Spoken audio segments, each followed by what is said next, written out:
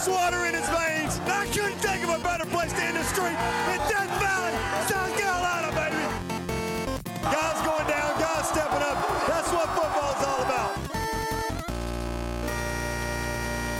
And they say we can't do it. What they say now?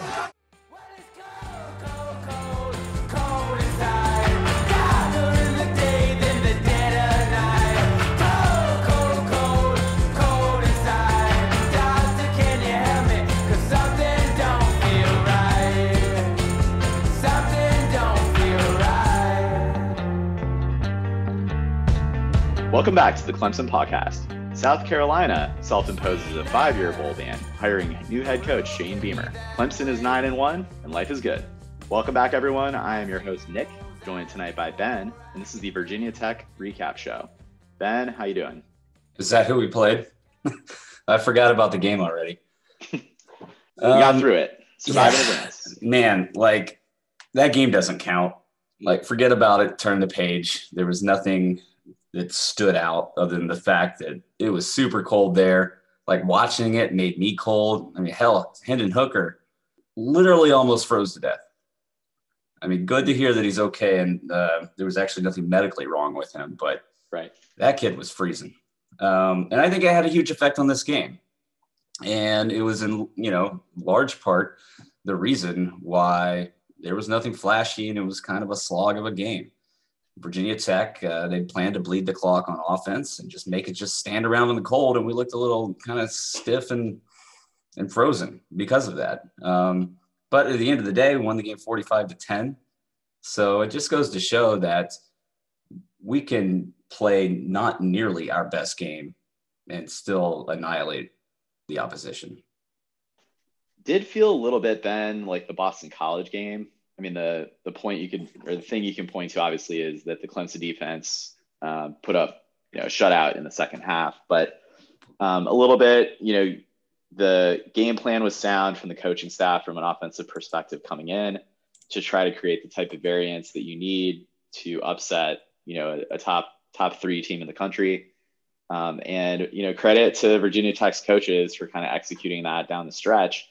That being said, like, that strategy doesn't really work if they're not generating, sustained drives. And I think probably what contributed to that in the first half was with James Skalski going out after the first series. And just in general, I mean, I think they were effective, in spots running the football against Clemson. So I just want to credit kind of their team not giving up on their season. They had a bye week right before this, but before that, they suffered a pretty embarrassing loss to Pitt. And I think they lost 3 in a row or 2 in a row coming into Clemson. And this was definitely a season that I think Virginia Tech thought it was going to be kind of a top 2-3 contender in the ACC. And it has not gone that direction for them. Yeah, it'll be interesting to see what happens to Justin Fuente after this year. Yeah, they had 3 losses coming into the Clemson game, so now they lost 4 in a row. 3 of those losses were to ranked teams prior. I mean, Liberty was one of those teams, so let's take that with a grain of salt. 1-point loss at Miami. In a close game. Which is impressive. Yeah, in a close game against North Carolina earlier in the season. So they're not a terrible football team. It didn't help that Hooker went out for them. Obviously, you lose your starting quarterback. Burmeister wasn't terrible. And then they ended up with their 4th-string quarterback. But it was just hard to take anything away from this game. Again, I think the cold had a huge effect. Guys being a little bit stiff, not moving well. I mean, you saw it all across the board of kind of issues. Will Spires immediately comes to mind. Like, that had to have been because of the cold. Right. So, yeah, it was just kind of a weird, slow game. The Virginia Tech offensive strategy worked because they were able to keep it close, right? It was 17-10 at halftime. And when you're close, you can afford to kind of go slow like that and burn clock. But when it got into the second half, they were having to pick it up a little bit just because they ended up being down and obviously didn't score at all in the second half. And kudos to the defense for holding them scoreless in that second half. And that's with, James Skalski out of the game after the first series. And there was a couple other injuries. Didn't Nolan Turner get hurt? He went down on a play, Ben, but he came back. Not the very next play, like 2 plays later. Yeah. I do remember that him being out on the sideline. Yeah, then Tyler Davis went down for a little bit, but bounced back in there. I know we were holding our breath when that happened. Yeah. But yeah, it was a freezing cold game, and it looked like the play on the field kind of reflected that. I do want to point out, I think Fowler and Herbstreit questioned this on the broadcast. What was really cool at the end of the game was seeing Dabo getting hit with the Gatorade bath and actually running away and then coming back and being all like, okay, bring it on. And I think it was Herbstreit who asked the question, is getting into the ACC championship game really worth celebrating via Gatorade bath? And you know what? Yes, this is why the Clemson program is so fun and so successful, is because they celebrate these things, right? This was the first milestone of this year that they put on the calendar. Obviously, we didn't have the South Carolina game, so we didn't win the state championship. Technically, there's no divisions this year, so we didn't win the division championship, but we got into the championship game. So that's kind of your first milestone. And certainly it's worth celebrating. And it's good that year in and year out, these kids appreciate the magnitude of that and how fun it is to win, right? The fun's in the winning, as Debo said. So yeah, it's worth a Gatorade bath. Bring it on. I agree. I also feel like there were moments of the game you want to celebrate, and I would call out the second half shutout from the defense. That was excellent. Darian Rencher scoring a 50-yard touchdown, almost untouched. Also worth celebrating. And, he definitely got his due on the broadcast, and everyone from the team came over and shouted him out, which is awesome. But that was amazing. Like he breaks that run and you're just cheering for the kid. And he starts seeing this. Cheering for no flag. I knew he was right. gone. I knew that was a house call. I was like, just no holds, because I think we had some backup linemen. Well, I don't know. Those DBs were closing in pretty quick. I think if he had another 5 yards to go, he might have been tackled. But that was just with everything this week leading up to it. He got the Disney Spirit Award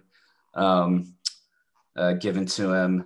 And then to cap it off with that 50-yard touchdown run, there's a very good possibility that could have been his last carry in a Clemson uniform. I mean, how much are we going to expect to see him in the ACC championship game and potentially in the playoffs, right? No, I definitely, that thought crossed my mind on Saturday night. And Ben, I kind of want to go back. Like, we didn't necessarily see him. I mean, we could have seen him punch the ball in against Pitt. I don't know if you remember at the end of that game, Clemson went down. And we were definitely in scoring position, but and they were trying to get it to him, right? No, they kept running it up. To try to get it. You're right. Yeah. We just couldn't punch it in with Rencher at the end of the game against Pitt, which that would have been a hell of a send off coming out of Death Valley to score at the end. But on senior day, on senior day, exactly. But I have to think that 50-yard touchdown in his mind is going to live for quite a long time. It'd be an awesome send off should that be his last carry in a Tiger uniform. And you know what? I almost think like his story is more worthy and be more entertaining of a Disney movie than Safety. Safety 2. Maybe Tailback. Let's keep it moving. All right. Well, Ben, why don't we double click into the offense here?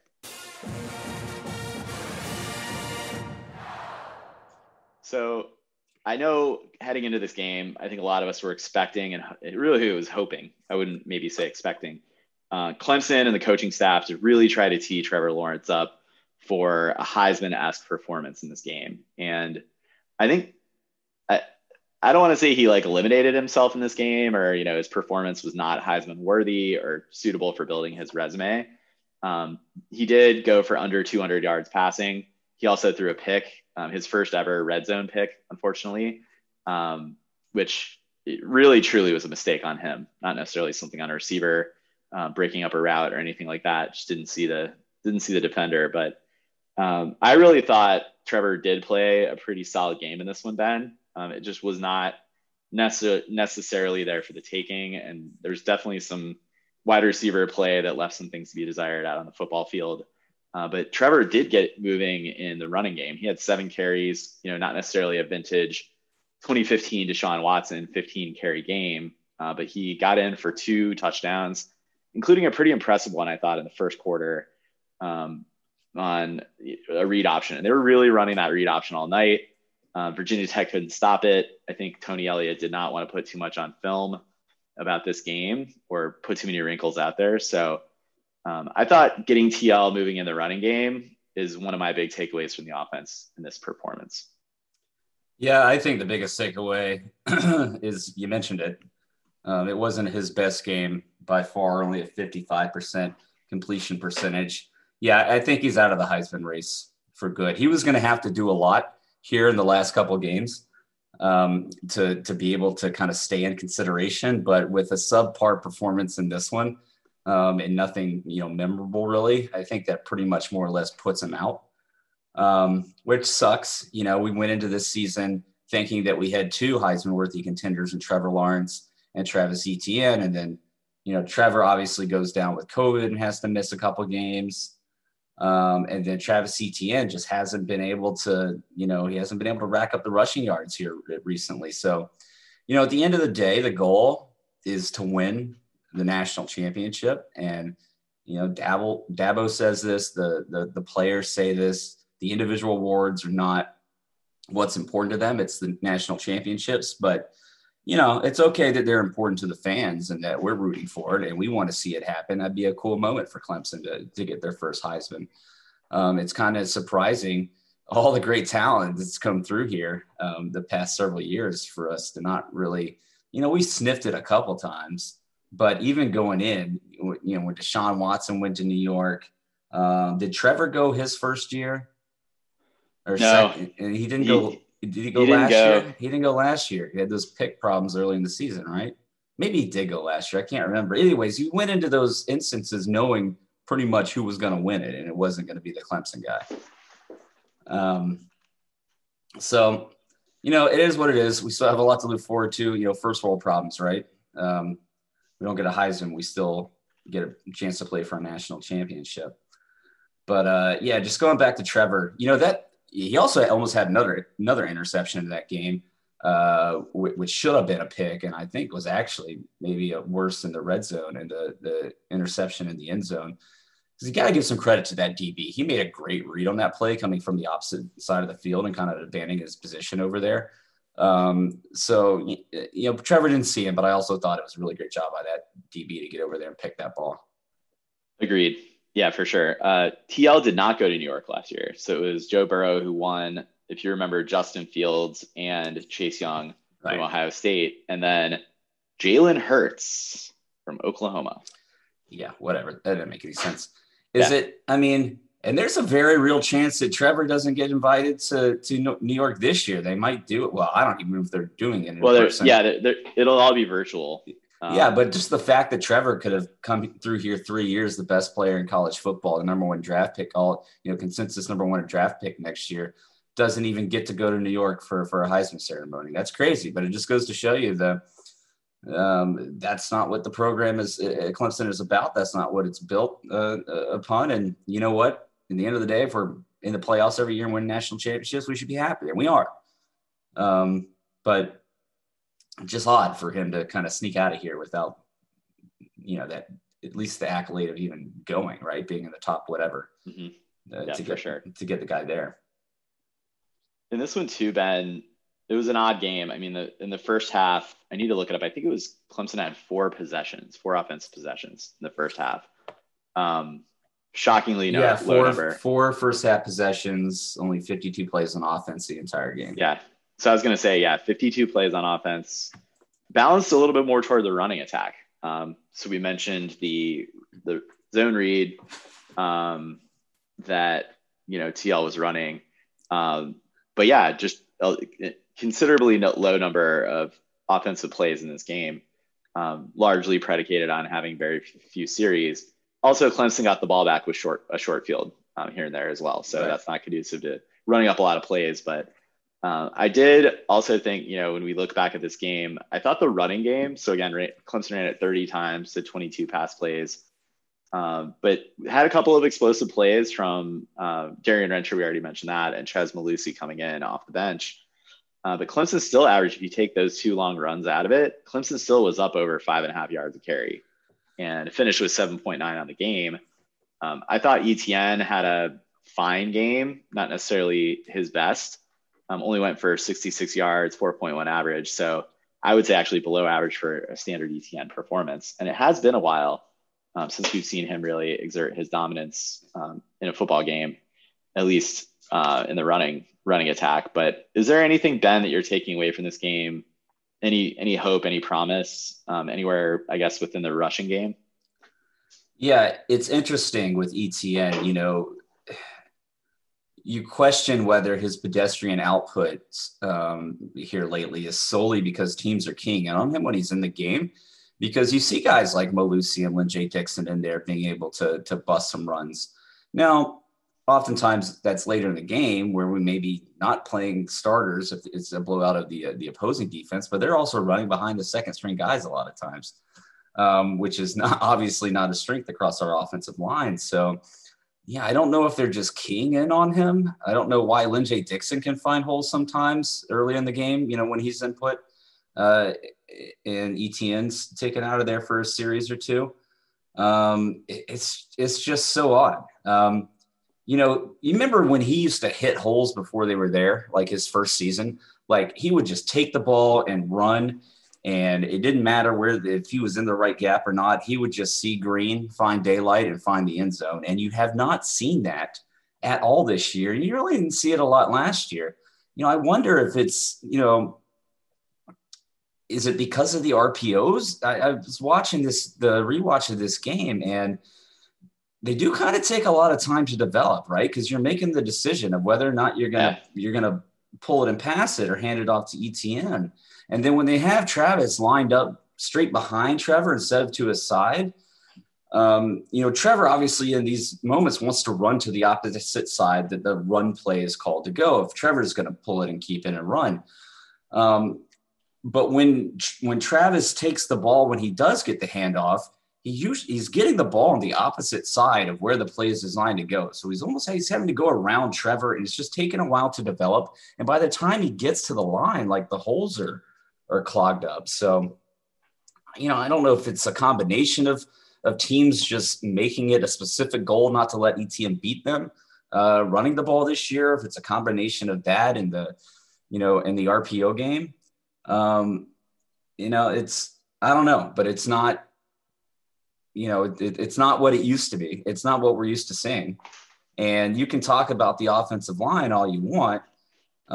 Maybe because of the RPOs, they're not able, and being afraid of getting too far downfield in case Trevor throws the ball, that they're just not able to get a huge push, right?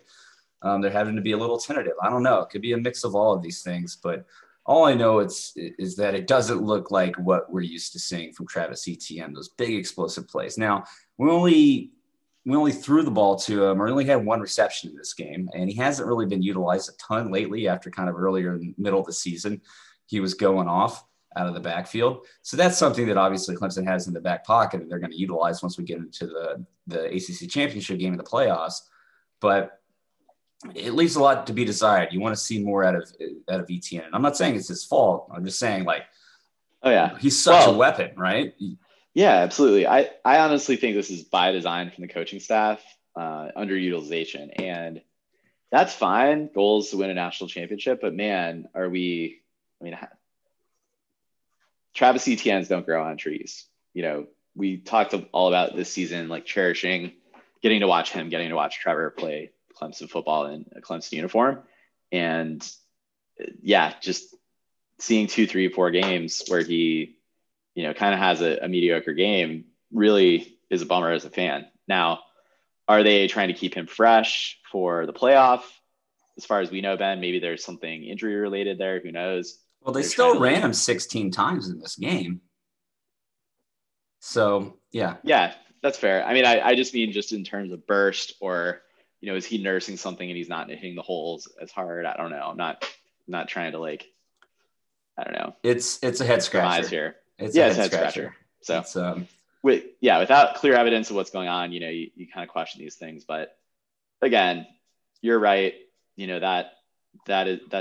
That definitely is a capability of this offense that we know can be relied upon. And what's good is he has improved in the pass blocking phase and in the pass catching phase, which was crucial in last year's playoff and may well be very important against a really stout Notre Dame front coming up in the ACC championship game. Yeah, and I think what's going to help in that game coming up, that it's probably going to set him up for better success than he had the first time against Notre Dame, is having Trevor in there.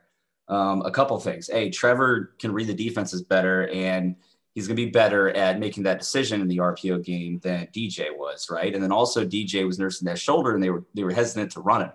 And you can obviously see from this game and all season long and throughout his career, they're going to run Trevor. So if Notre Dame is stacking the box to focus on bottling up ETN, Trevor's going to beat you in more than one way. And that could start to loosen up the defense. Got to keep the defense is going to have to stay honest. And that may allow Trevor to kind of break out some long runs in that game. You certainly hope it's better than what we've seen lately, and obviously that first time around against the Irish. Well, and we spotted them and Boston College touchdowns on a failed mesh between DJ and Travis Etienne. It's that too. It's kind of those little mental crispness mistakes, So that's right. I don't know. Etienne was also freezing in this game as well. I mean, that kid's from Louisiana. When they right at the beginning of the game, they had a close up on him, and he had a face mask on. Well, underneath some of the pregame stories were how he talked about not wanting to play in the cold much, right? In past games, past seasons. Well, who wants that? I don't want to play in the cold either. Getting hit and hurts more. We played golf Saturday morning. It was like 30 degrees at tea time, and I was wearing shorts. That wasn't wise. Not a contact sport though. But I thought at first maybe that all the players were it was mandated they wear masks underneath their face masks, like they're doing in the state of Pennsylvania with sports. But no, it just turns out he was freezing cold. Yeah, him and Hendon Hooker probably could have some good conversations over there on the sideline about how much they hated it. Other offensive note, don't have too much more here. Was nice to see Cornell Powell bounce back from a couple of mental lapses early on in the game. He cut a route short. I believe it was on the touchdown series where Trevor ran it in, but cut a route short. Easily could have seen that ball get picked off if that DB had been tracking the throw. And then he also had the PI call down the stretch. I think he had a drop on that play also. But fortunately, maybe one series later, they hit him on a deep touchdown. And to see Cornell kind of stay in that game, we were saying similar things earlier in the year about Frank Latson bouncing back from a lapse earlier on in the game. And, two things. Number one, kudos to Powell for continuing to persevere, continue to compete, keep his head in the game. And then for the coaching staff to continue to go back to him. They didn't have too many options, not too many, stud guys on the outside they can go to, but still just shows a tremendous amount of confidence in him. In doing that, I was surprised to only see that he had 4 catches on the game. They tried him a few times down the stretch to get him up over the 100-yard mark. That would have been the first Clemson player to do that. I want to say 4 games in a row, Ben. Yeah. But in any event, he tied some of the greats out there. He had an impressive 90-yard game. Great season continues for Powell. And I thought he might have been the first with 3 games in a row for Clemson, but maybe I'm wrong about that. But I mean, that's Sammy had it. I believe Sammy had it and somebody else. That's what you expect out of your 5th or 6th year senior. Tied a school record. Didn't he sit out redshirt 1 year too? I guess he has to be a 5th year senior. Yep. But that's what you expect out of him. I mean, you see him ball out and play all year. The kid obviously has a good head on his shoulders, and the coaching staff has trust in him that he's going to bounce back from something like that. And he did. That TD catch was beautiful. The thing that I'm focusing more on from the wide receiver position, and it's becoming more and more evident that between Amari Rodgers, Cornell Powell, and Braden Galloway, those 3 guys are going to have to carry this team from the wide receiver position. We don't know if we're going to get Ngata back. We don't know what to expect out of Frank Latson after being off for so many weeks with his injury. And despite what Chris Fowler says, we're not anticipating Justin Ross to return. Good Lord. I already went in on Fowler in last week's show. I'm gonna pass this week. But so hopefully we get some good news from Justin Ross. I think his appointment was supposed to be yesterday, and they weren't going to make the team wasn't going to make an announcement. They were going to let Ross do it, and he wanted to kind of think things over with his family first, is what I think we heard from David Hood on TigerNet. So really wishing for good results for him, because it could be very likely if he gets bad news, it could be the end of his football career, which is crazy.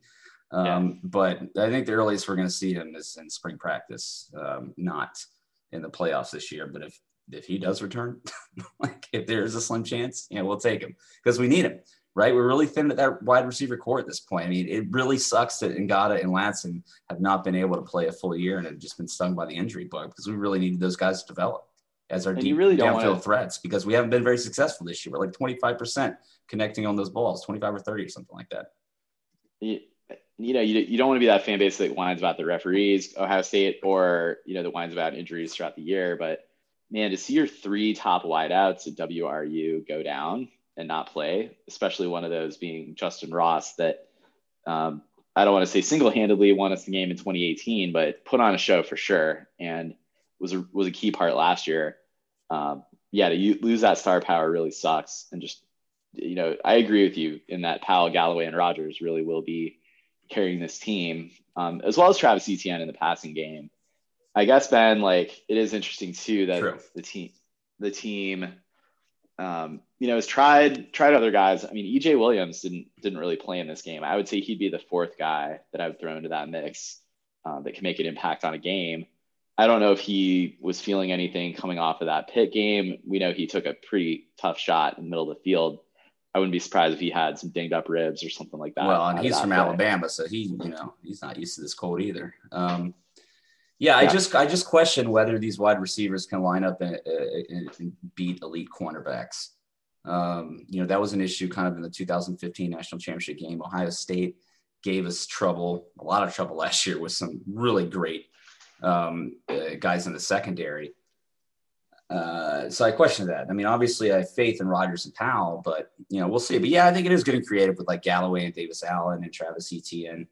We'll see. I also don't know if there's just a lot of stud secondaries out there right now. How's Alabama look, right?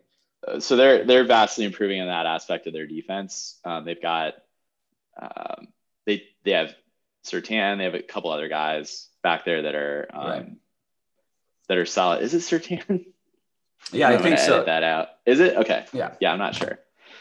Alabama would be the one team that we'd be facing down in the playoff that could potentially shut down Clemson's receiving core, the actual wide receivers.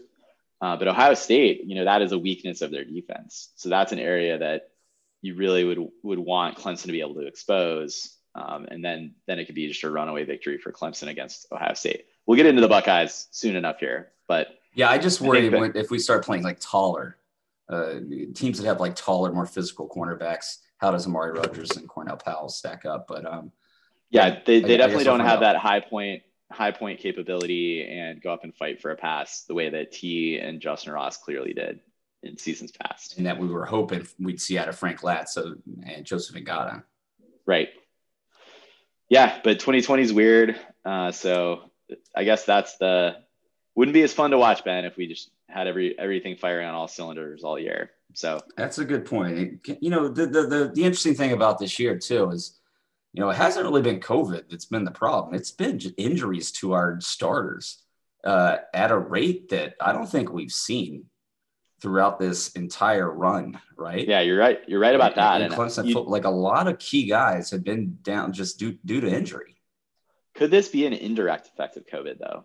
Either with off-season prep? That's what Dabo was asked that, of whether the conditioning a few games ago, whether the lack of conditioning or the ability to get in shape in the offseason had anything to do with that. And, he, of course, was like, I don't know, I can't speak to that. But I think it's certainly a valid question because injuries are up around college football, not just on the Clemson football team. Right. Yeah, I think there's definitely something to that, whether or not it is striking Clemson. Either the only thing we know, I do think we, in the past seasons, really got through with really good injury luck. And you want to credit, the nutrition staff, the strength and conditioning staff, but luck plays a huge factor, and Clemson was lucky, and maybe there's a degree of unluck happening this year. Well, the good news is that most of the guys are getting healthy at the right time. I think Scalzi held out because of precautions. But yeah, and which is smart. We want to touch on the offensive line here before we jump off the offense. We've been very fortunate there this year, as we have been in recent years of being pretty injury free across the offensive line. And we know that could be a big issue for us, given how much we struggle with the guys, the youth behind the starters, and really kind of struggling with the starters themselves. You know, I think the offensive line played okay in this game. You still seeing Jordan McFadden with a bust or two.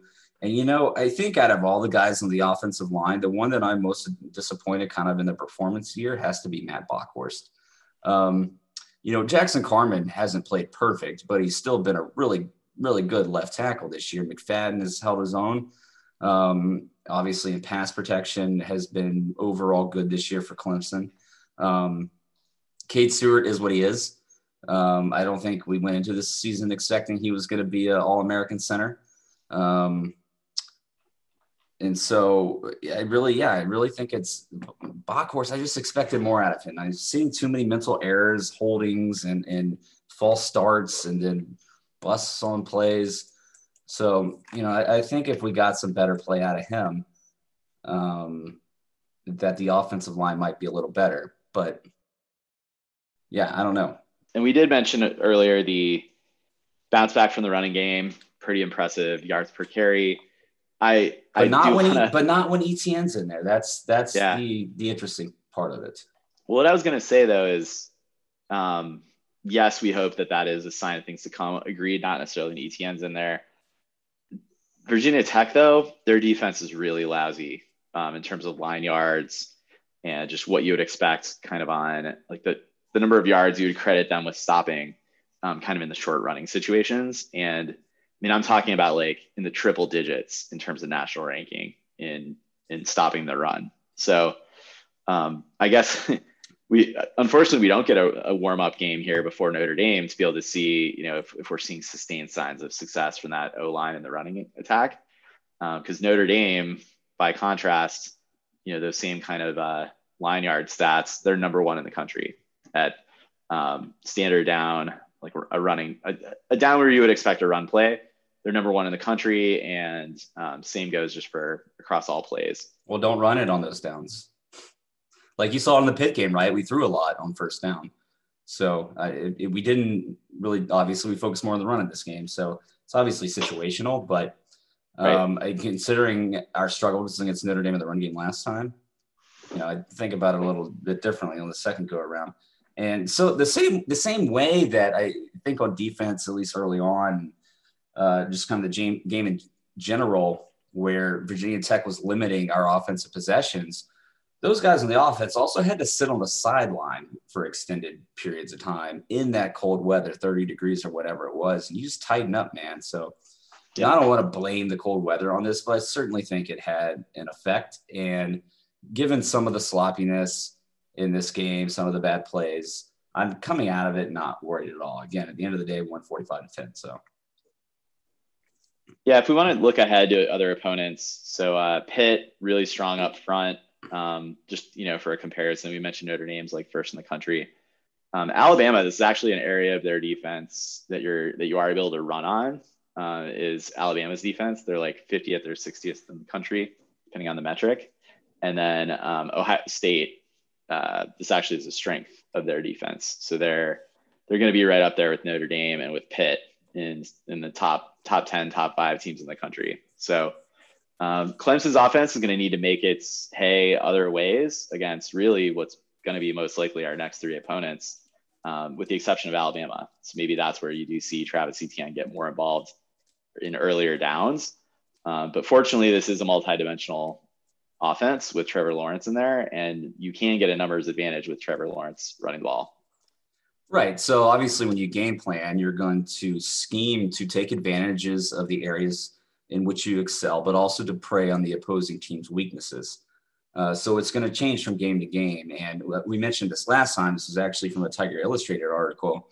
Clemson doesn't need to run the ball well to win games and win national championships. National championship games in the past, we haven't run incredibly well, but it's about all the other things that you do. And as long as we're able to throw the ball, move the ball, or get creative with Trevor running the ball and, you know, utilizing the tight ends and Etienne out of the backfield, we're still going to be able to move the ball and win games. But when kind of all of those pieces start breaking down, that's when it becomes an issue. I'd be much more concerned with this offense if the offensive line was struggling at pass protection as opposed to run block. Yeah, 100% agree.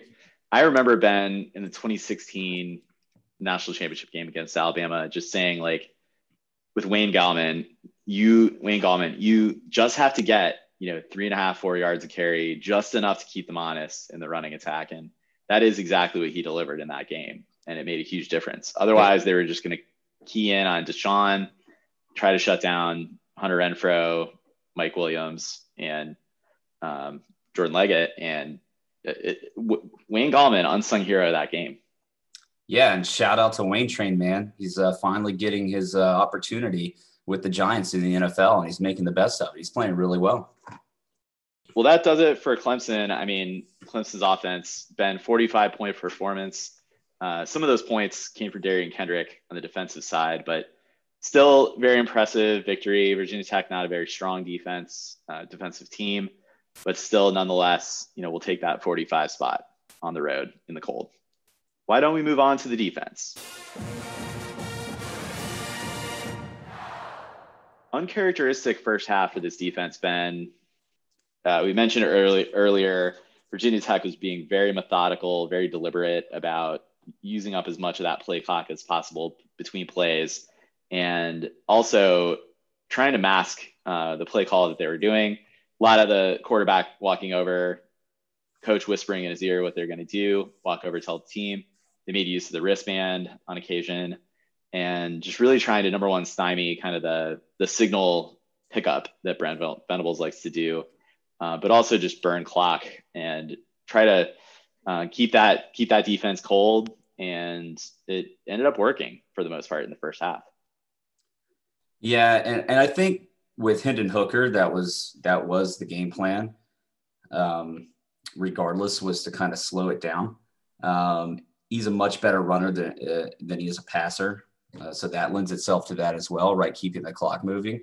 But once he went out and Burmeister came in, I think that was definitely the game plan, especially as long as they were staying close, was to keep running clock, keep the ball out of the Clemson's offense's hands, and kind of keep the ball on the ground. Don't make too many mistakes.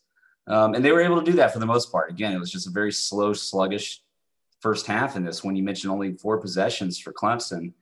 And it's not that Virginia Tech necessarily did anything well. They kept the ball moving a little bit, but they really just held on to it and bled the clock. It was more playing not to lose instead of playing to win.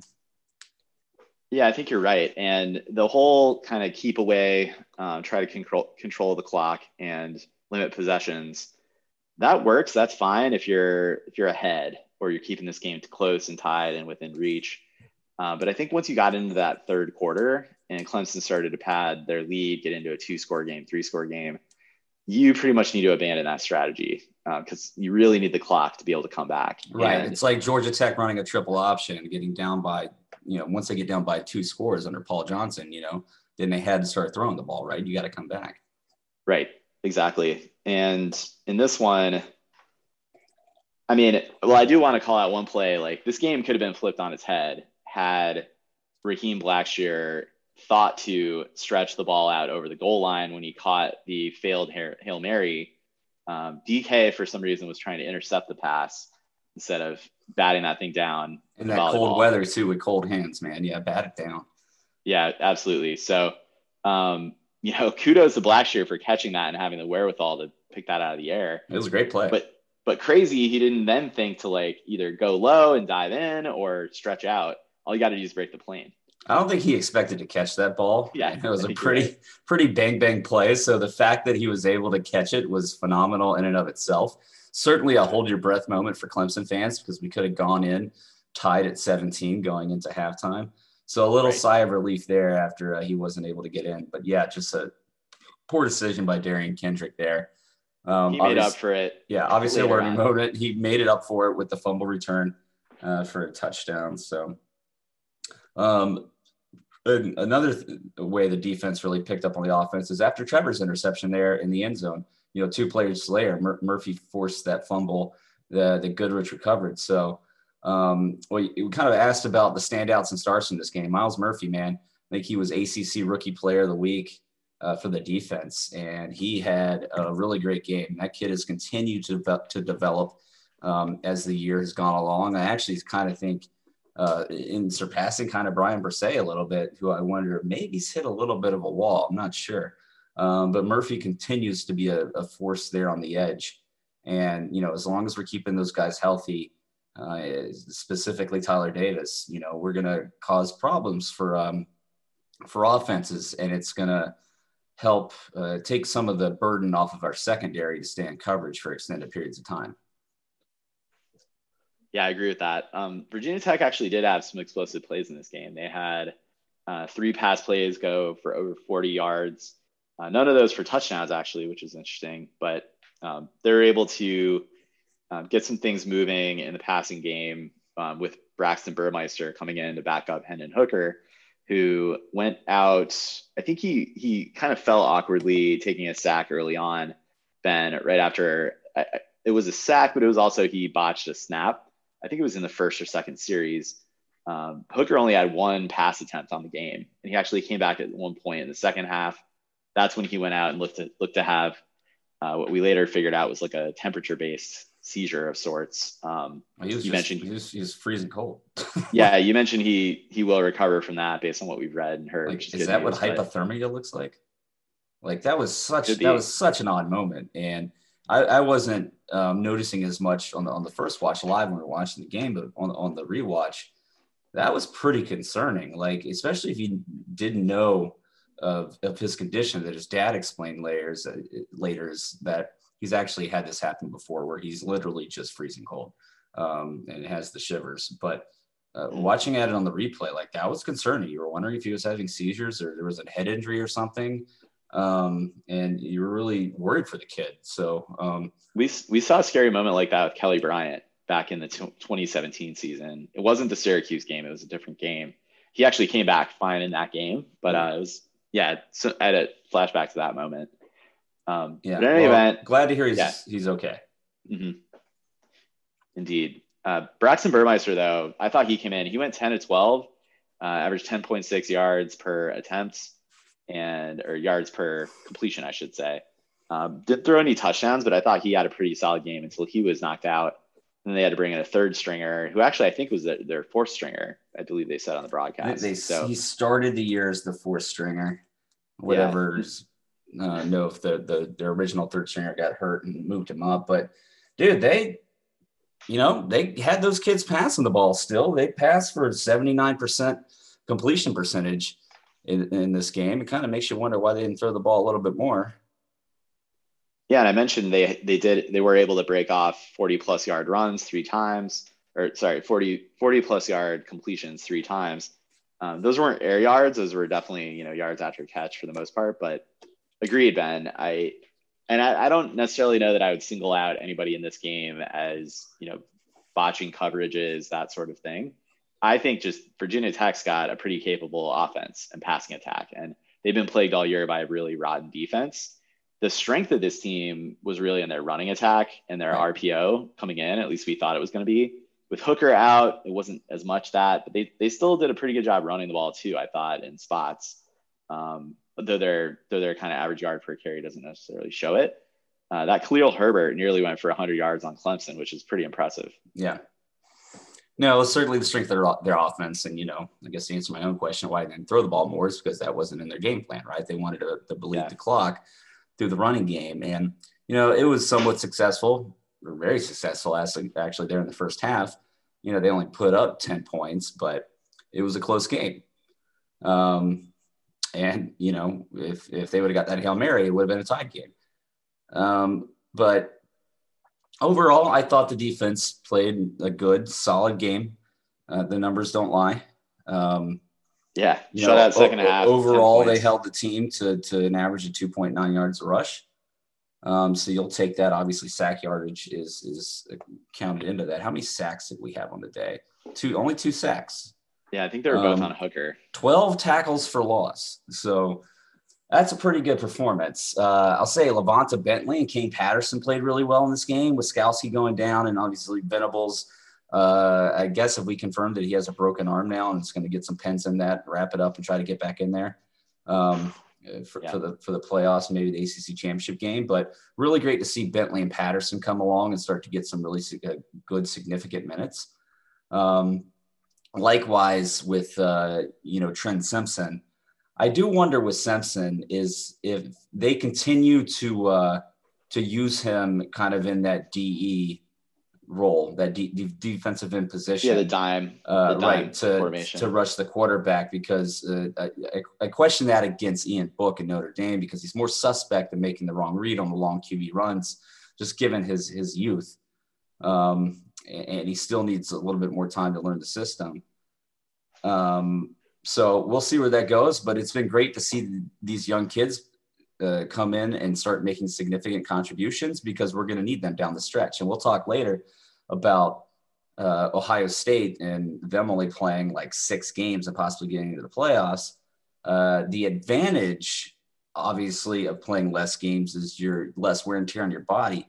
The advantage of playing more games is you get these younger kids an opportunity to grow up, learn the system, and get in there and start making plays towards the end of the year. You remember, for the guys who enrolled early, they only got like half of the spring practice. And then for the guys who enrolled later, obviously they only had the fall. Yeah, which wasn't even a full fall. That's a really good point, Ben. And I would say, like, in Ohio State's case, I would almost say that they're missing the reps, to get their depth chart baked out, to build the continuity within their full football team. They've got the talent, we know that, but this was a year where they didn't have all that continuity. I think 1 year ago, they had guys sort of peaking, ending up in the upper class at most of their defensive positions. So you could almost see if that team was forced to play fewer games, they would have been fine rolling into the playoff. Right. But I think when you've replaced a lot of those guys, I don't have the stats off the top of my head regarding the returning production from Ohio State, but I believe they were sort of in the bottom half of the country in that regard. Well, and with Tyler Davis being out earlier this year, Xavier Thomas, obviously a slow start to the season given his issues with COVID. Skalski being out, Balin Spector's out, Mike Jones was out. That really allowed some of these other guys to get in there and make plays. And then in that sense too, because those guys out, there isn't the amount of snaps that they would normally have this time of season on their body. So I'm not so worried about Clemson playing 10, 11 games, whatever will be at this point, 11 after the ACC championship game, because I think it's actually going to benefit us. And we talk about this every year, is these young freshmen coming in, redshirt freshmen, and their ability to progress over the course of the season and them ultimately making huge impacts later in the year. So you're starting to see that from a few of these guys. And it's good to see, because I don't think this is one of those years where I guess we're just going to have to expect injuries every single game and being somewhat significant. So it's good to have these guys with experience in there to back them up. Yeah. And you saw on display in this one, Ben, Andrew Booth didn't play. I think he's nursing a deep bruise leg injury. So it definitely didn't make sense to run him out there in sub 40-degree temps. I thought, insofar as I was paying attention to it, I thought the secondary played a fine game. Nolan Turner was all over the place. Goodrich also seemed to be prevalent. Only had 2 tackles on the night, but ultimately, I thought played a pretty good game. So I think you're right. Like, there's a lot of depth developing on this team. I'm curious, with what Bentley showed, it seemed like that was due to obviously Skalski being out and Jake Venables also going out. But I do wonder, is there a role that he could play even if you do get those guys back in? That's a good question. That kid is a monster, man. He had that sack there towards towards the end of the game or some crucial point in the game. I can't remember exactly, but he just came flying through. There was like a slow motion video I saw floating around somewhere. And then there was another run where they had up the middle where it was kind of bunched up, so you couldn't really see the hit, but the sound of the hit of him hitting the running back was it's just violent. Yeah, it was violent. I love anyone from here on out to wear the number 42. I think just your eyes are drawn to that player. So it was great. Yeah, no, really seeing really great things out of these guys. Keith McGuire is another guy as well who had a couple good plays in this game. So the fact that these young linebackers are getting such good playing time, that's not a normal thing with Clemson and Brent Venables' defense because of how complicated it is. A lot of times you don't see guys come on to like their third year, fourth year sometimes. So good for them to get experience, and we'll see what type of impact they have. Now, if I'm being honest, I'd rather not see Bentley on the field that much moving forward because that means Skowski is fresh and playing. Unless we get him some blowouts and he gets in there, then that's fantastic. I expect to see him come in maybe and spell him a little bit, but we'll see how that works out. One other, just one thing about the secondary, is it just me? Is it like Darian Kendrick sometimes look like he's about as interested in tackling somebody as Deion Sanders was in his heyday? Could be. Yeah. I didn't notice that, Ben, but there's some Olays and kind of, half-hearted efforts. Right. Sometimes. Could be more. It's a great cornerback. Yeah, and you just try in this one. I think it's probably foolhardy to try to project anything from this game in terms of what you're likely to see out of Clemson against Notre Dame. Did want to point out Knox Kadum, that third, fourth string quarterback for Virginia Tech, was able to move it on the ground a little bit. He had 6 carries for 24 yards along 19 later on in that game. And we know Ian Book does like to run the ball. That said, I think this was at that point against a different personnel set from Clemson than we're likely to see in Charlotte. I haven't checked the temps for Charlotte either, Ben. They're unlikely to be in the low 30s again, but who knows? Has been possible before. Yeah, anything's possible. But yeah, again, like holistically for this game, not a ton of forward-facing lessons to take away. I think there were some pockets of poor execution, I would say, probably in the first half on Clemson's team that was ironed out and worked out later on in the game. Comfortable win. Ben, I know you mentioned earlier Will Spires. Maybe we could kick it over to special teams. He had definitely his worst game of the season, I thought, in this one. And you can absolutely see that boiling back to the cold in this game. BT Potter hit 6 extra points and a 28-yarder. So he's solid as ever. But Will Spires averaged 28 yards a punt, which we haven't really seen in a couple of years from him. He only had one kick of 40 or more. So only 4 punts on the night. Clemson didn't have that many possessions, but this is not cause for concern for Spires. I think it's entirely chalked up to the cold. I know he was kicking himself at one point for that really short punt on the field. Dabo was making jokes about that later on, but that one seemed to be maybe more of a mental lapse than cold related. Yeah, who knows? I know that ball can probably feel like a rock when it's that cold outside. By the way, it's 34 degrees in Charlotte right now, so projecting ahead of the night game, could be cold, could be raining. Will likely be cold, possibly raining. My one special team note. Bet the under. Yeah, my one special team note was Spires sucked. That's all I got for you. And that has been uncommon this season. He's had a really great year. He was, better last year, and he's come a long way this year. I'm chalking it up as an anomaly in part due to the cold weather. This is not indicative of his ability, and we've seen that all year long. So yeah, it's not really that concerning to me. He was hard on himself too after he had a couple bad punts. Yeah. No, nothing more to add for me on the special teams. Maybe to wrap up thoughts on the game. Fairly well coached game from Clemson, I guess, Ben. Like no hiccups. So we've been critical of the coaching staff in the past for transgressions throughout the game and throughout the season. So I didn't really notice anything that was like a botched series of plays or poor clock management or anything like that. I'm sure their game within the game, you could probably look at some substitutions and question why guys were in there at certain moments, but I don't know. Thought this was pretty clean. Yeah, only 4 penalties for 30 yards too. Virginia Tech on their side only had 2 penalties, so very not seeing the refs was a breath of fresh air. Yeah, it was fantastic, right? I think we almost went the entire first half without a penalty. I feel like the first one came pretty late there. Well, I do. Okay, so before we wrap this game, I think we have to address the Ian Book interview and how ridiculous that was. And That look, was the worst part of the game for me. Absolutely was. Now, you know that they did that because they thought this was going to be a Clemson blowout by that stage of the game. And they needed to fill airtime. They needed to fill air. And like, look, all season long, Fowler and Herbie have been whining about how they've only called blowouts. So I think by this point, the production staff and like crew and everybody like was like, man, we really got to fill air and give these guys something to talk about so we can capture viewers' attention. So understand the impulse to want to try to do that. When they saw that this was a 7-point or like 2-score game by the time Ian Book came on, like cut the interview. He doesn't care. Notre Dame's not going to be pissed off about not making him available, or ask him 3 questions and wrap it. Make it a 2-minute segment. Instead, it felt like he was on there for like 10 minutes. He just kept lingering. It was super creepy.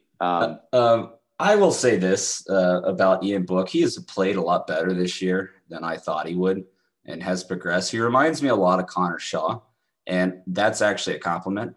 Connor Shaw was a gritty quarterback at South Carolina. He made some big plays. He took some hits. And he was a bit of a scrambler. He would just get out there and run you weary. And I see that a lot in Ian Book. So you got to give him credit where credit is due there. He has had a strong year. I think Notre Dame fans were very down on him coming into this season. Right. And he's getting no Heisman chatter, which is somewhat interesting. It is interesting. I mean, I think definitely he's got the wins. I think if he was playing in September and early October, how he is now, he would likely be very much in the conversation. Right. So he's definitely put it together. Maybe the coaching staff, they've got a new OC. Maybe they've figured out how to utilize him the best in this offense. And I think their receivers are starting to come around too. I will say Ian Book kind of opened his mouth this week and talked about the Clemson matchup and how Trevor Lawrence doesn't play defense. Well, maybe he's forgetting or misremembering how many defensive starters and key guys went out during that game. Tyler Davis does. Jamie Skalski does. Yes. Mike Jones Jr. So we'll see. I'll take the bulletin board material, Ian. Appreciate that. You usually don't need to give that much to Dabo. So see what happens. But Ben, the week's a game and a half away, right? So though it's cold in Charlotte now, anything can happen in 10 days' time.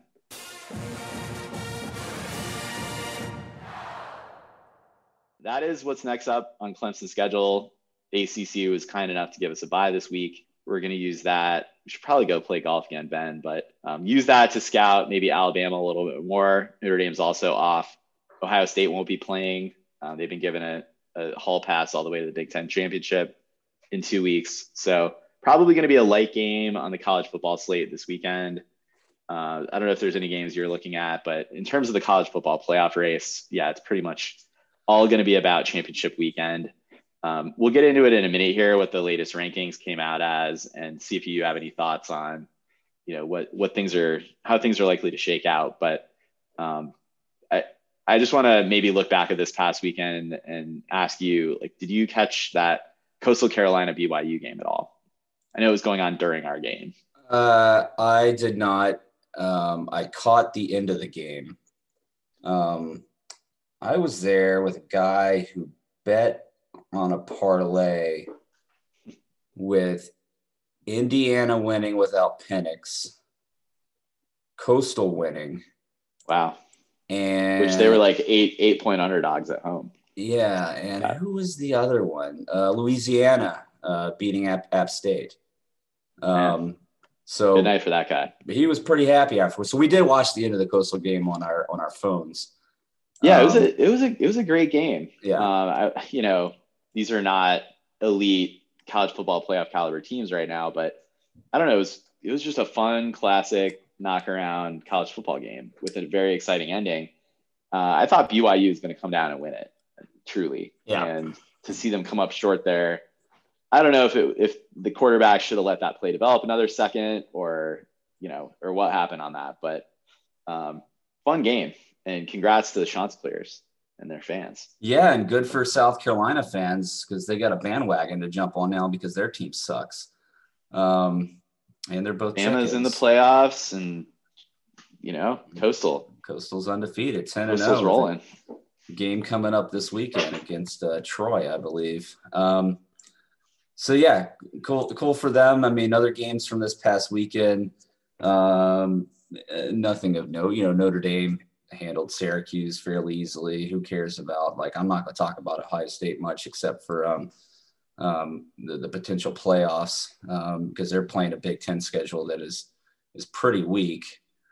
Notre Dame was sleepy early on. Syracuse actually had the lead at one point, but I think. Well, we're not one to talk when it comes to Syracuse, so I'm not gonna not give them crap for that. No, for sure. I think Notre Dame was just not playing its brand of football early on in that game. So, yeah, nothing to read into on that one. Now, the big story out of the weekend was really Indiana actually being able to go into Wisconsin and beat them without their starting quarterback Penix. You got to think a team like Indiana loses their starting quarterback that they don't have much of a chance. But those guys are 6-1 with only a loss to Ohio State. So congrats to them. Upcoming this weekend, yeah, I totally agree. I actually just found out that Cody pulled out of our golf our tee time this weekend. So if you want to fill a spot, 1:30 up near your way. Yeah. Not much going on this weekend. I think really the only thing that I'm going to be looking forward to, don't expect Troy to really give Coastal much of a game. I mean, you got a good ACC matchup in North Carolina at Miami. That's a 10-17 matchup. Yeah. Other than that, I think I'll have my eye on that Missouri-Georgia game to see if Missouri can upset Georgia. I think it's very possible. Yeah, they definitely could. Georgia's not the 9th best team in the country. Come on. No, they're not. They're not deserving of that ranking. Let's put it that way. But, we won't get into too much of a critique of the college football playoff rankings. I'd love to see a Georgia-Miami matchup in a bowl game. That'd be fun. I guess what would Miami? that be? Miami might be the Peach Bowl. Unless Miami goes to the Orange Bowl. Right. Yeah, I think we're slotted into the Orange. So I don't know that we would be able to play an SEC team. It wouldn't be. I guess it would not be it wouldn't be our automatic bid. It'd be like Miami, Cincinnati in the Orange Bowl or something like that. Right. Yeah, because Notre Dame won't be able to go. Right. So it's an at-large. Assuming we're both in the playoff. Yeah. Yeah, I haven't studied too much where the shakeout's going to be from the New Year's 6 games outside of the playoff. Obviously, that's been Clemson's focus. I guess, Ben, let's maybe pivot it to scenarios here.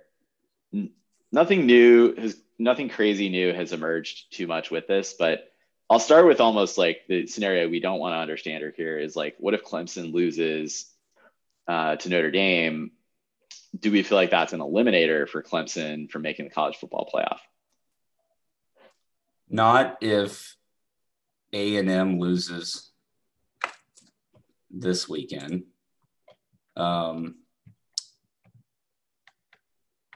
Which they barely got by Auburn. Which is going to be hard for them to do. But they're not playing Ole Miss. Because their game got postponed. So. Yeah, I was going to say.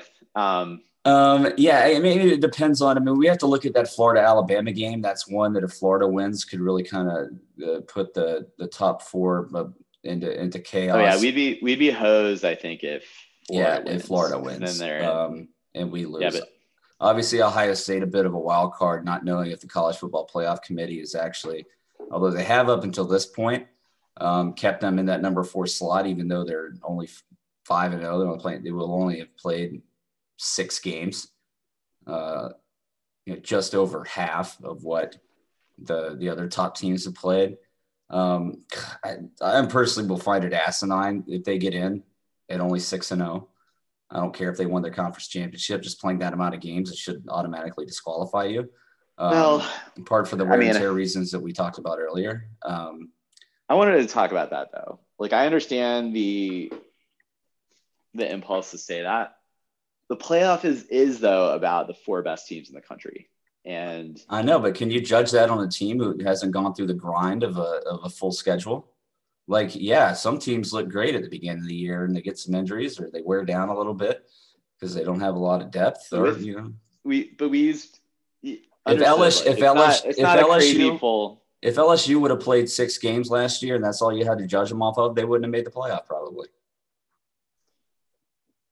I mean, better certainly to have more data points to go off of. I guess is the 6-win Ohio State team that we've seen, or five wins so far. Let's say they obliterate Northwestern and look the part. Like, I don't know. Would you put A&M in over them then? No, I've been screaming at the top of my lungs. I put Cincinnati in. They unfortunately got their game against Tulsa canceled this weekend, but they still get to play Tulsa in their conference championship game. I don't know how the hell the committee decided to move Iowa State up above Cincinnati in these latest rankings, given Iowa State has 2 losses, one of them being to Louisiana, which, okay, great, they're 9-1, they're ranked, but it's still Louisiana. It's not a Power 5 team. That's a game that they should have won. They got beaten by 17, I think. Wasn't close. Yeah. I mean, first game of the year, sure, but still, it was Louisiana's first game too, I think. And so, Cincinnati, yeah, they've only played 2 ranked teams, but they beat 2 ranked teams, and Iowa State's only beat 2 ranked teams and lost to 2 ranked teams. So, yeah, ULL has something like 4 wins against teams with winning records. That's a head scratcher to me, and I think that would Cincinnati really have had to? I'm not going to buy the argument that, well, if Cincinnati would have beat Tulsa 2 weekends in a row, we'd put them in. But if they only beat them once in the conference championship game, we can't put them in because of that. Like, come on. I only need to see them win that game once. Look, Ben, the G5 is not getting into the playoff. Well, I know that now. They moved. I mean, as soon as they moved Iowa State above, that all but eliminates Cincy. They're not going to be able to climb that high. That gives you an indication of what they think about. I don't just mean this year. I mean ever. Like they said a 16 seed would never beat a 1 seed in basketball. So I'm sure one day Virginia will get good at football game again and blow it and allow a G5 team behind them to get in. We will see. I just don't see it. They don't contribute to the playoff financially. So it's just the deck is stacked against them in every which way.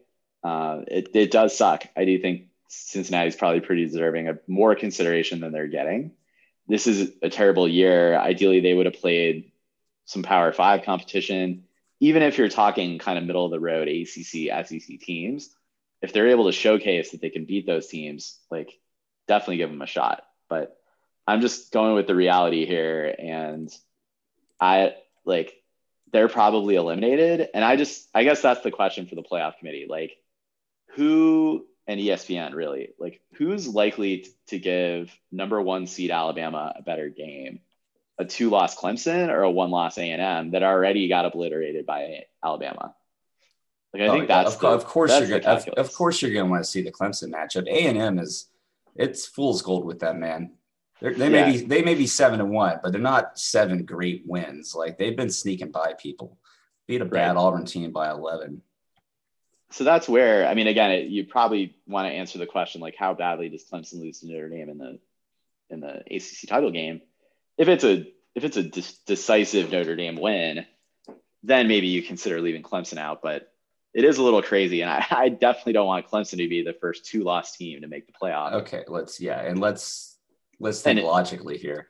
They had to go 2 overtimes on their home turf to beat us with our backup quarterback and Tyler Davis, Jamie Skowski, and Mike Jones Jr. being out.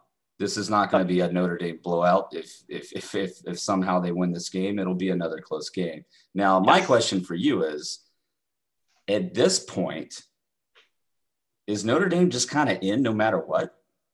Well, I'd have a hard time keeping them out. Yeah.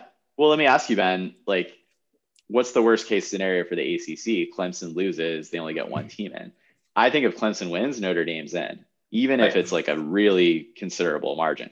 So my question for you then is, why play the ACC title game? I've heard that because that's poor gamesmanship, I think. Greg Sankey, like changing the rules on your changing the rules eligible to ensure number your of team games gets in. Yeah. Greg Sankey with the SEC commissioner was kind of giving the ACC crap for clearing the table this weekend for Clemson and Notre Dame not to be able to play heading into the ACC championship game on the 12th, the 19th. And I'm like, listen, dude, we're going to be playing the same amount of games as your teams have. Play a conference championship game on the same weekend your teams have. We started the season early, okay? Yeah, of course we get an extra bye in there. Whatever. Also, several other points. You were too afraid to play the ACC in rivalry games. Right. So let's not hear it. Also, fine, we'll play Florida State. Like, do you think that's preventing us from making the ACC championship or the playoff, like Florida State? Because and we were ready to play Florida State. Yeah. So, and apparently now that you can rewrite the rules, like if he would have let us play South Carolina this weekend, I guarantee you we would have done it. Yeah. Hell, we still might. I bet Dabo would lace him up for that if given the chance. I don't think at this point. Maybe not. Not enough time to game plan, but yeah. I'm not advocating for that outcome. Dude.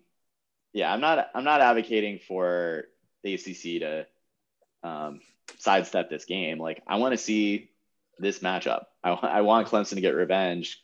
We may not get the chance in the playoff. I guess if the ACC were to, or, a legitimate excuse to cancel the game comes up because either team has an outbreak or something else happens. Maybe the playoff is just like, fine, you guys are 2-3. You'll remain 2-3. Right. Play in the Rose Bowl or wherever. Well, they sure as hell better put us in if Ohio State's going to be allowed in at 6-0. Yeah. I mean, it's a super bizarre year. Could get even more bizarre. Like, we'll see. But I also want the opportunity to play Notre Dame 2 more times so we can end the season 2-1 against them instead of 1-1. Yeah, sounds good. I don't know. I think the least likely outcome here is that Florida beats Alabama. I would say Notre Dame probably has a better chance beating Clemson than Florida does beating Alabama. You see that in the point spread. Clemson's a 7.5 point favorite against Notre Dame on a neutral field. Alabama's 14.5 against Florida. But even still, I would say like even longer odds for Florida to do it. Which again, I think that all but assures that we're going to have like the current 4 make it. I think Ohio State's just in. I don't know. I think it's the existing 4. I hope probably with a Clemson victory, an Alabama victory, and an Ohio State victory in their respective games. Well, so I guess the question is, if Notre Dame loses, do they go to 4? And do you put Ohio State? If the logic is right now that Clemson's 9-1 and ahead of Ohio State, like, does a Northwestern team change your mind about how good them beating them? Change your mind about how good Ohio State is? Well, I don't think Ohio State can jump Clemson if Clemson wins this week. No, I'm talking about them jumping Notre Dame, though. Oh, I see. Now, don't get me wrong. Bring on Ohio State. Like, if they would only do it. Ben, I think they'd only do it to avoid it. They would do it to avoid a back-to-back Clemson Notre Dame game as the 3rd installment this year. Like, I guess, man, I hate that. They're supposed to pick the 4 best teams and put them in the right order, regardless of anything else. Yeah. Obviously, it's about the money. Well, what you were saying just there, I want Ohio State as I'd prefer to avoid playing Notre Dame in back-to-back games. I'd love to crush Ohio State, especially this year.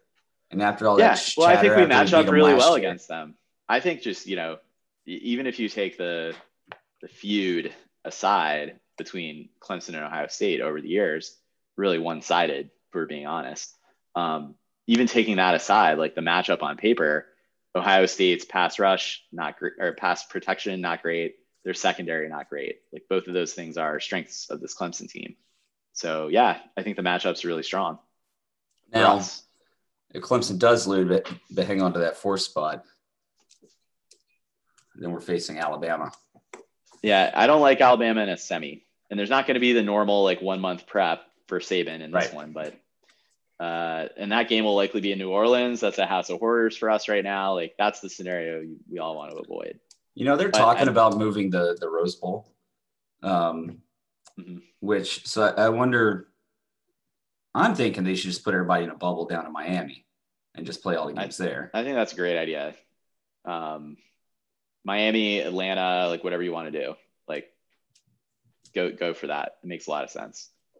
Kill the unnecessary travel. If you're not letting full fan capacity into a lot of these stadiums anyway, like what's the difference? What's the point? Right.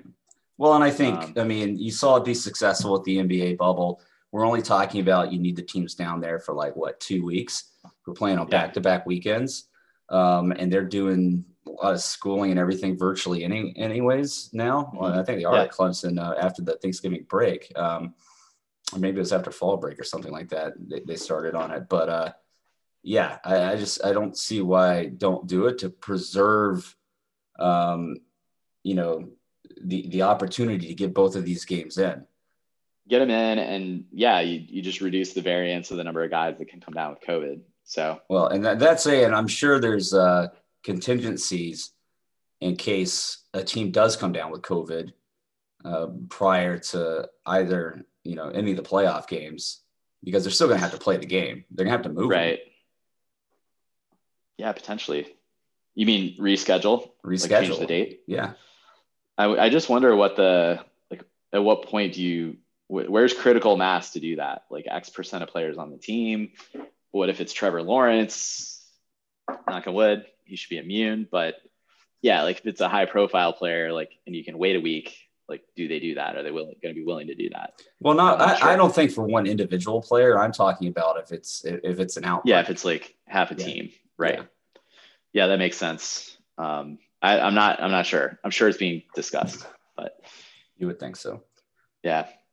Well, the top six or whatever did not change this week. It's really been a static pecking order so far this season in the college football playoff ranks, but plenty of intrigue around kind of the eligibility to make it and all of those things. But it does suck. I mean, we're losing a lot of rivalry games this year, and we know the Clemson, South Carolina one went by the wayside. I don't think Wisconsin, Minnesota is going to get in.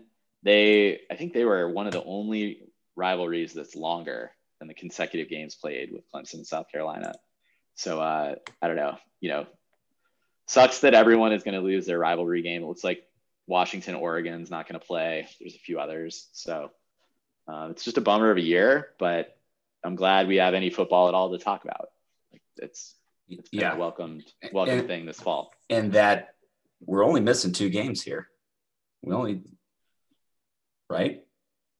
For Clemson? 9-1, 10-1, 11. Normally you play 13 games to the ACC championship game. At this point, we're going to play 11.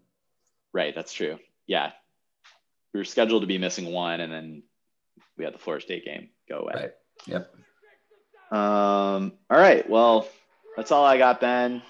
Probably good for this week. Thanks for everyone tuning in. Appreciate the listens. Appreciate you guys telling friends. If you haven't done so yet, we'd love it if you could go and leave us a 5-star review over on iTunes. If you've listened to the show for a while, we'd love to hear from you over there. And really it helps us get the word out about the show. So thank you for that. We will be back next week. Got a special interview coming up with someone from the Notre Dame side that we will be getting on the air. So stay tuned for that. Really looking forward to having that conversation and hearing a little bit more from the inside on Notre Dame. After that, we're going to have the ACC title game. We will be tuning back in with y'all to recap that game, look ahead to what's next for Clemson, hopefully a college football playoff berth, and just really get into the meat of this schedule. So, Ben, you got anything else? Well, I didn't know about the Notre Dame interview. I'm looking forward to that. But, man, shout out to Clemson basketball, baby. 4-0 to start the year with wins over Mississippi State, Purdue, and Maryland. 2 Big Ten teams and an SEC team. And throw South Carolina State in there. And they dominated or played really well, leading most of all of those, most of the time in all of those games and winning by, I think, double digits in all of them, I think, maybe. But the team is really deep this year. You're seeing a lot of those, some really good freshmen coming in. I think it was probably Clemson's best recruiting class last year in the history of the basketball program, certainly in the Brad Brownell era. And then you're having guys who sat out last year. Bear, who came in and played a couple games before re-injuring his knee, and then Nick Honor, the transfer from Fordham, who played really well in the World Games for Clemson last year, but was denied eligibility. And so he's back this year as a point guard, and they're expecting big things out of him, a really great shooter. And him and Dawes in the front court leading at the point guard position, and just the wealth of other guys. It's a huge upgrade in talent. Also, Amir Sims, of course, huge upgrade in talent across the board for this Tiger team, and this is shaping up to be at least the second best of the Brownell era. We'll see how far they can go, but I'm thinking at least the Sweet 16 for this team. But it's going to be fun watching them this year, as long as Coach K doesn't get the season canceled. Really, really excited to this team. Looking forward to watching this team. 100%. They're fun to watch, man. I watched that Purdue game, caught a little bit of the Mississippi State game as well, and I didn't catch any of Maryland earlier, but it was a little early in the day out here on the West Coast. But yeah, those are 3 like resume defining wins, Ben. And yeah, it lowers. Clemson usually loses. Yeah, it finds a way to lose, at least 1 or 2 of those. So great stuff, and that really, increases the margin of error in the ACC schedule coming up. Right. Especially in light of who knows how many of those games you're going to play. And the season's already shortened anyways, so those are huge wins. Yeah, definitely. I mean, how many games are they likely to play this season relative to what they play 35 normally, right? Something around there. I think the schedule took like a 10-game hit or something like that. Yeah, so these are counting like every 2 wins is like, I don't know. It's like, they cut a third of the season. So in any event, they all matter a little bit more. And to go 3-0 against Power 5 conference teams, and some of these programs are top tier. At least Purdue, they're an Elite 8 team recently. So good stuff all around. I'm ready for the Brownell haters to be silenced. I'm not saying that's the best Clemson can do in terms of a head coach hire, but he's done well. He deserves some patience, and he's done well bringing his types of guys in to get us to the point now where recruiting is in a good spot. And now let's see what he can do in terms of an X's and O's coach. Yeah, man. Got Alabama coming up this weekend, so another Power 5 team there. And then we kick off the ACC slate after that on the 15th. So, yeah, looking forward to watching Clemson basketball this year. Do we play South Carolina? Are they on the schedule? We do on the 19th. Okay. On the same day. Oh, yeah, it's always right around the same day as Notre Dame, huh? Yep. It's at 9 a.m., so it shouldn't conflict. Okay. 9 a.m. West Coast. Okay. Yes, better. A lot better. All right, cool. Well, that's all we got, everyone. Thanks for tuning in. And as always, go Tigers.